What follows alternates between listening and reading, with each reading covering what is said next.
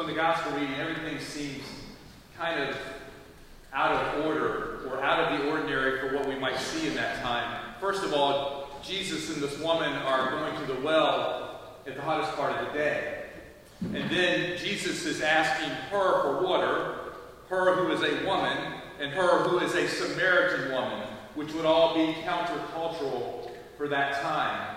But you see, as we all know, Jesus was not there to get water from the well. In fact, he was there to give living water to this woman. Now, she's there in the middle of the day because she's had 5 husbands. So she's living in sin. She probably is quite shamed, and she's probably outcast from her society. And she doesn't go with the rest of the women early in the morning when it is not hot. Her identity is probably found in all those things I just shared about her. That she's sinful, that she's shameful, that no one wants to be near her. I love there's an episode in The Chosen where they're doing the woman at the well, and when she goes into town, they don't even want her to touch the vegetables or the fruit as she goes through the marketplace. So you can imagine how she might develop an identity that is something less than who she truly is. And so Jesus is there to give her the truth of who she is. That she, nor me, nor you, our identity is not found in our sin. Our identity is not found in what we have done wrong in the past. Our identity is not found in the future. But our identity is found in the eternal now, who is Jesus Christ himself. And I love what she does once she gets the point. She runs back to the town to begin to share Jesus with everyone. Now, her identity in many ways was found in the things and how she was living her life.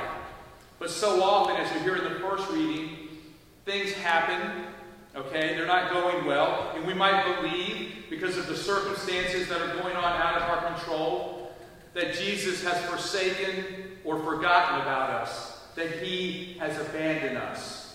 But this is not the case. And so I want to share a few stories with you about people who are like the Israelites in the desert, yet they experience that wellspring of life that Jesus is talking about in the gospel. The first one, her name is Julia. She's from the Ukraine, but she lives here and she works in our military.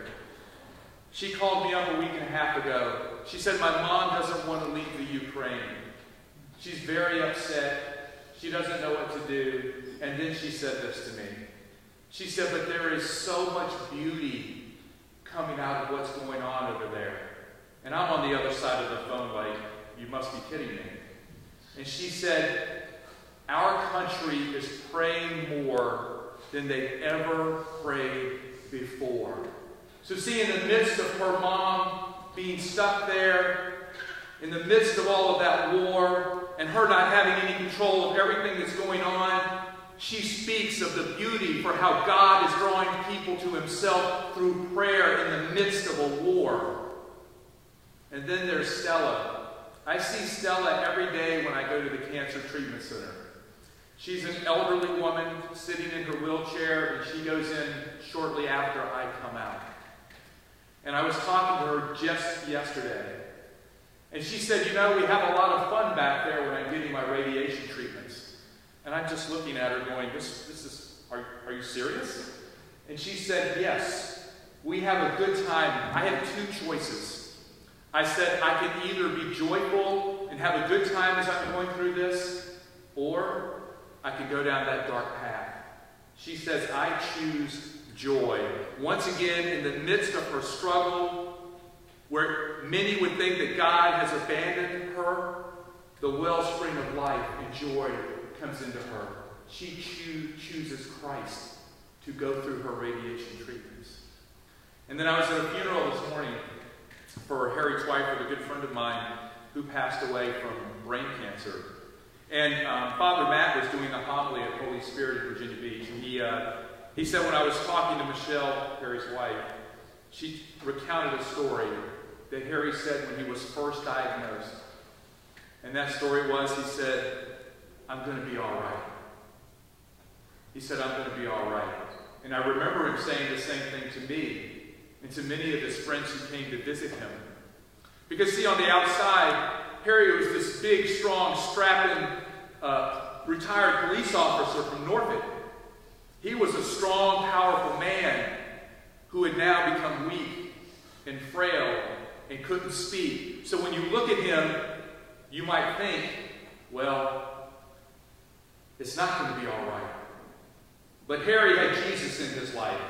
Harry had hope in his life, and Harry knew where he was going to go when God called him home. And that was into the eternal embrace of his Savior, who poured his love out for us on the cross. So you see, in the midst of Harry knowing that he's going to die, knowing that he's going to leave his family, the wellspring of life because of his faith came up through him.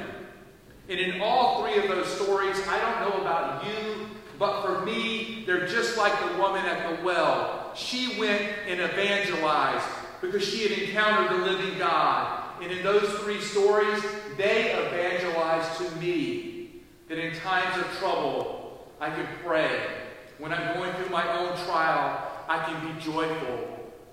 And when the Lord is going to call me home, I can be confident in his eternal hope that he has promised each one of us here today. And then finally, well, maybe Jesus was. Maybe he was thirsty when he went to the well. But it wasn't for water. It was for her soul. It was to tell her that she was chosen, that she was loved, that she was cared for, that she was forgiven. And the Lord says the same thing to each one of us today. And St. Mother Teresa, if you haven't read it, she does a beautiful prayer called I Thirst. But the Lord is thirsting for every single person here today. He is thirsting for a deeper, more intimate relationship where he can just hold you in his arms no matter what is going on in your life and tell you that I thirst for you and that I love you. And I so look forward to spending all of eternity with you.